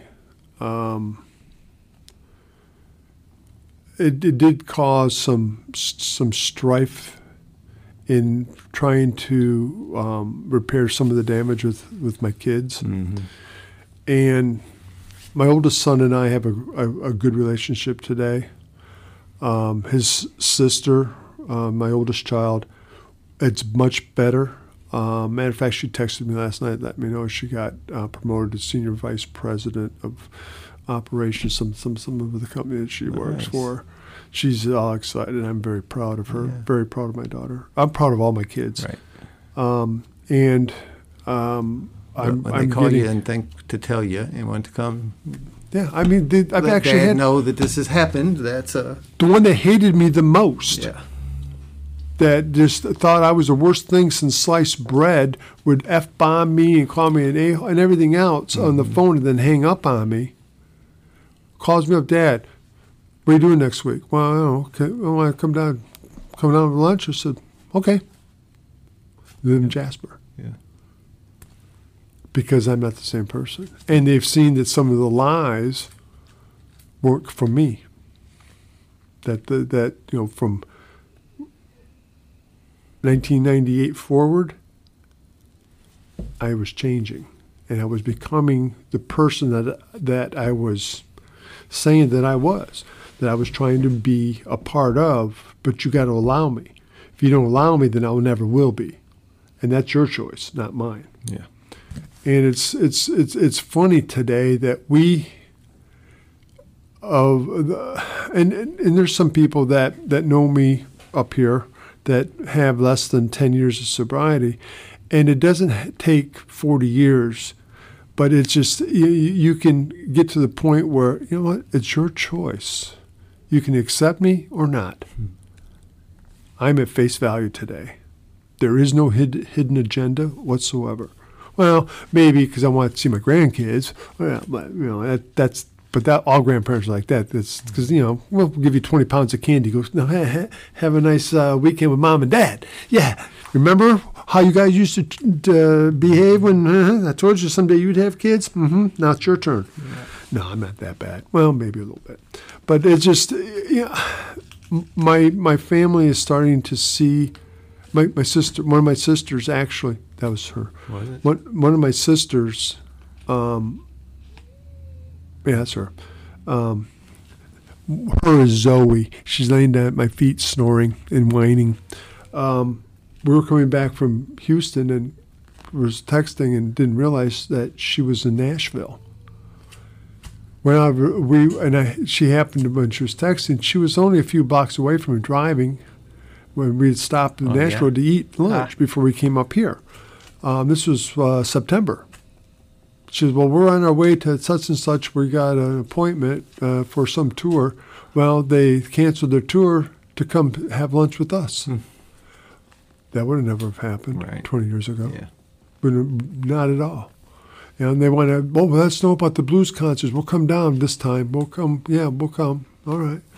That brothers and sisters that through 100 different reasons that we've had strenuous relationships have rebounded, which is really nice. Right. Yep. So I can say the same thing.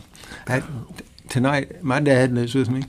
Cool. And tonight, after we're done here, my dad and my brother, and he might have already left with my brother. I'm going down to our camp, and we got a little camp up in Orange County, Indiana, between English and Paoli. Oh. And we'll spend the weekend together. And there was a few years ago that my brother and my relationship was wrecked of my behaviors, and he was continuing. We drank a lot together. And then, 4 years into me being sober, he decided maybe that might be something he'd want to try. So cool.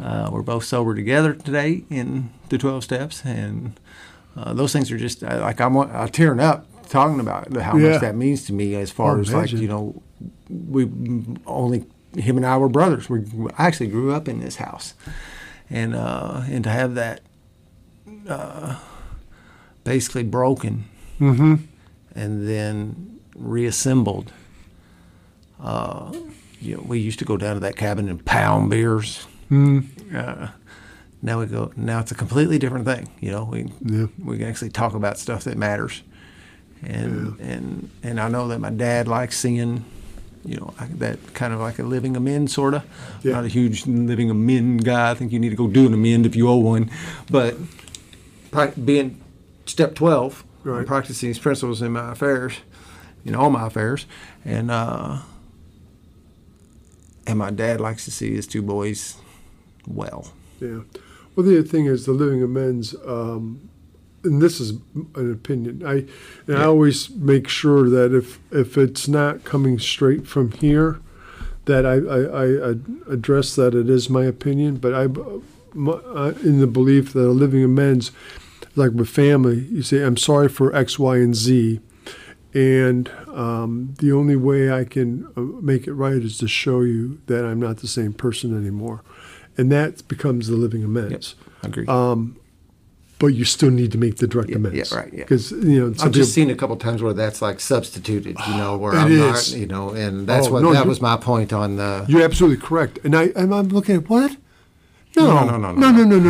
What part of direct amends do you don't get? No, wait a minute. It says made direct amends, not living amends. Yep. Direct amends. I don't really think it says living amends. And people want there might be some terminology like that in the 12 and 12, but but it's not in here. I don't think. Anything and everything that's been published through either Works Publishing or the current publisher, it's obviously good literature, or else it wouldn't be published. But when it comes to steps and the basic fundamentals, it's this book. Me too. The 12 and 12 was conceived for the 12 traditions, and there's a gentleman that I know from California that his sponsor. He may have a little more time than I do. I forget, 45 years maybe. His first sponsor, and Bill were very good friends, and Bill told him, he says.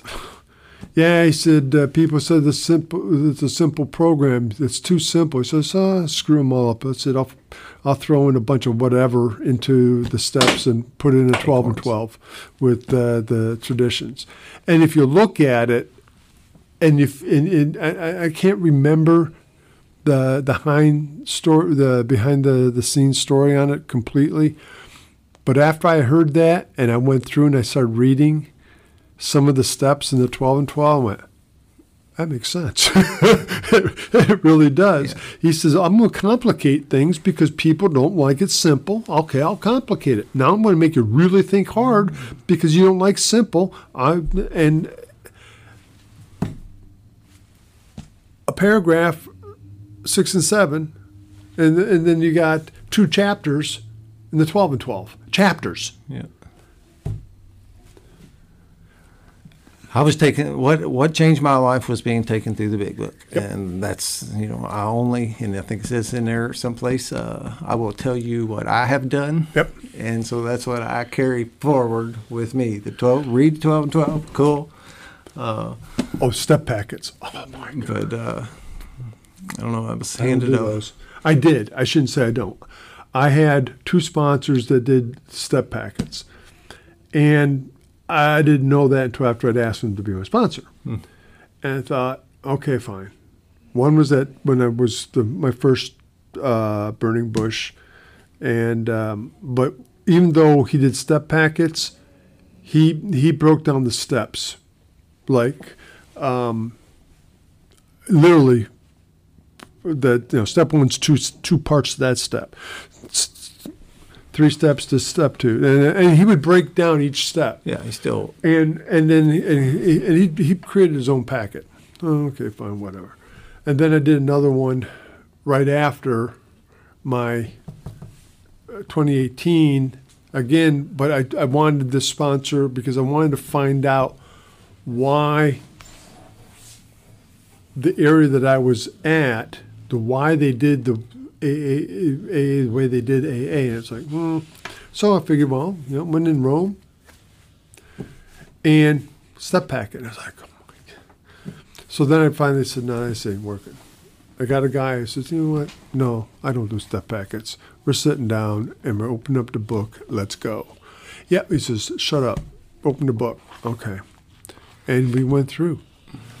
And that told me right there I would never do another step packet because, again, why overcomplicate things and potentially ruin an opportunity?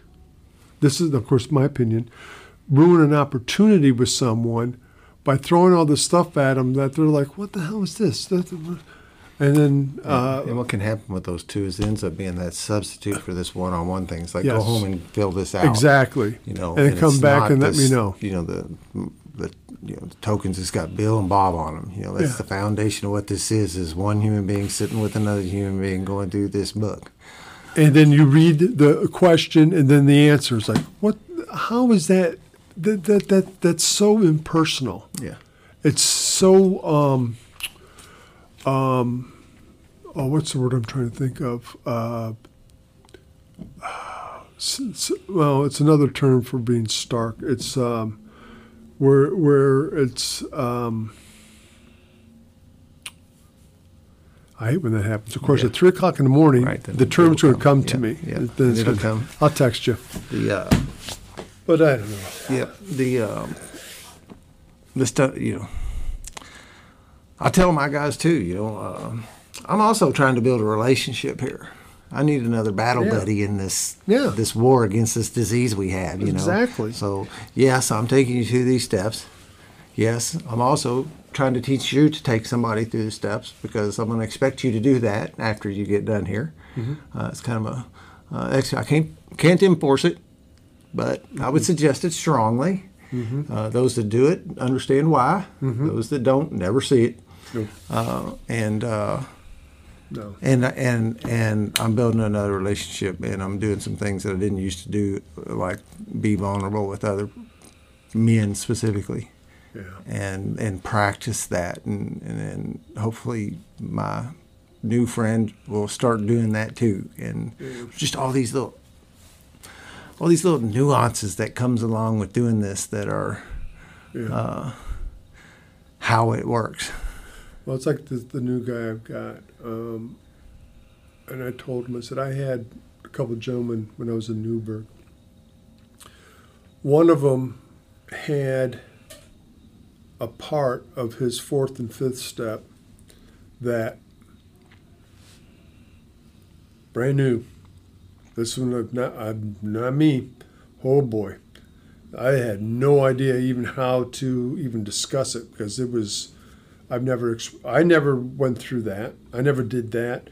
But I had another guy who did that I was sponsoring. So I told the younger of the two, I said, I may have somebody. I'll get back with you tomorrow. Okay, so I call, should say Joe. Hey, Joe.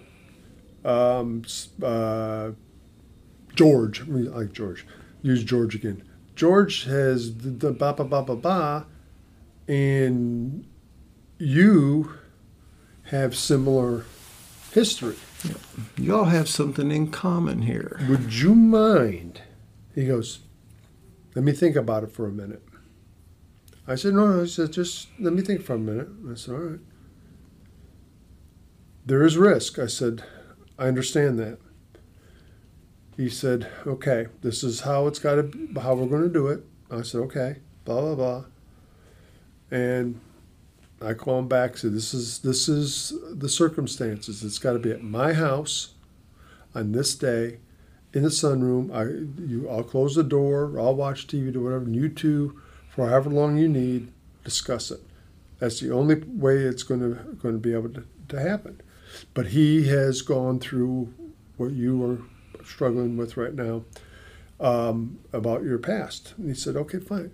So the new guy, I told him this, kind of related this to him. I said, if there is a potential of something that is in your fourth or fifth step that I have not personally experienced in one fashion or another, I will find somebody who has and have you discuss that specifically with them. I said, I don't have monopoly on the 12 steps. We can't, as an individual, say that, well, no matter what you say, I know what you went through. Well, no. It's like a woman having a miscarriage. I have no idea. I can read all about it, but I'm not going to be able to. You may even have experienced one in your relationship, exactly. But you haven't had one. Exactly. So I don't know what the emotional trauma is there. So with that being said, he said, well, you can do that. I said, yeah, that's because I'm being responsible to you as a sponsor, that if it's something that I can't help you with, I'm going to find somebody who can. Yeah. Another reference in there. There's hardly any of us that hasn't had the same problem as, I can't remember exactly how it states it, but there's somebody among us has had your problem. Yeah, exactly. And the thing is, there's some people get this, the ego starts creeping in. Well, I got 27 spongees. I said, I will never have 27 sponsees. I'm not. For one, I have a life. Two, my guys are going through the steps and living life large now, doing the deal on a daily basis. They may want to call me once a year just to say hey, or if something really comes up, they really truly need to talk. Fine, but to have them call me every day, once they've completed the 12 steps, there's no need for that. Dr. Bob sponsored 5,000 people in less than 15 years. Do you think he had 5,000 people that called him every day? No. I don't think so. They kind of leave the nest in a sense, There's That's this the whole following idea. the directions in the beginning, and you develop that relationship, and they don't want to call you every day, and that's exactly why you have to. And you're gonna have to do some things you don't want to do, and this is going to change you. Yeah. And then after a while, I said, okay, now this is your recovery. Exactly. Call me when you want to. I'll be happy to talk to you, whatever. Yeah. I have guys that call me weekly. I have guys, only the new guys choose to continue. They're not really choosing. They're the ones and I like to have two people in the work. It just seems to be where it's like kind of like how many meetings is good, but having two people in the work seems to be a good. I still have my time in my life, but I'm yet still giving enough. What's funny is it's funny since. Or is it sad? I don't know. Go either way. But when my life turned around after the second burning bush, generally, people that ask me are people with years, double digit, because they've hit a rut in their spiritual growth, and they want to know why, and And of course, they've heard me share for months and months and whatever, or the sponsor may pass on or something. They'll say, "Hey, you might be my sponsor." And I said, "What are your requirements?" I said, "I don't have any requirements. You got 15 years or 20 years or something like that. If you need to talk to somebody for a sounding board, I'm here 24/7. You have some issues that you aren't sure what direction to take. We're going to look at the book and see what we have some tools. Yeah, what the tools are necessary to get you over that hump." I said, "That's fine." I said, "But no, you're not calling me every day, because if you have to call me every day with that many years in, there's something wrong with you in the first place, and we need to start from ground zero. Oh boy, this is going to be fun. But then I got to look at how many times, twice in my sobriety, did I have to come up to somebody with as much time, and they've had to take me to ground zero. Yeah. So I got to be cognizant of the fact that I was in that position once myself. Right. Twice. And maybe God has sent these people to you because He knows that you've been through this and that you can help these people with this particular thing. But like I said, generally it's they want to know. They just they want. I guess there's some, as one of them has told me here recently, reassurance. They know that I'm consistent with what I say, and the way I am in and around. That they feel comfortable in knowing that I'm not going to come up with some harebrained opinion that is going to screw them up worse than what they were going into the situation in the first place. Yeah. And that's kind of, I have to say, that gives me kind of a little warm and fuzzy. I'm not going to lie, because I can tell you for 20 years, people did things like, stay away. Yeah. I didn't share this, and probably most of the people have already left, but anyway, at 10 years during that time, there was people that, when I first moved out to California, that I was going to meetings, and then I quit going. I was going to one a year, and I was telling them all the meetings I was going to in another city, not knowing that they were at those meetings. Yeah. They could no longer watch me kill myself, literally. And they told me, lose my number. Don't ever call me again. We no longer exist as far as you're concerned. Go away. We can't take it anymore. They couldn't take the stress of watching what I was doing to myself. I was like, I'll show you. I'm not coming to this meeting anymore. Yeah. I wasn't once a year. I mean, what the hell? What's not going at all now, right? But it's just, it's funny how long we will tolerate the intolerable before we take action. And that was probably one of the things that helped me when I came to that apex, and just is everybody turned their back on me. The whole world did. Yeah. I had nowhere else to go with pure desperation. Yeah, and you think about what a favor that was, these things. That look today, like, back then, horrible at the moment, but then later on you see what, wow. Well, it's lucky I didn't have this back then. I have some personal experience with that now and again when a guy just doesn't want to do this. I really don't have a lot of room for you in my life. I'm not here to babysit you and to tell you it's all going to be okay. I don't necessarily say lose my number, but I will say when you're ready to take this seriously, call me. Yeah. Until then, don't. You're taking up a seat that is meant for someone who wants this. Yeah, and there's guys out there that will do that. Propping up of people that are struggling. I'm not one of them.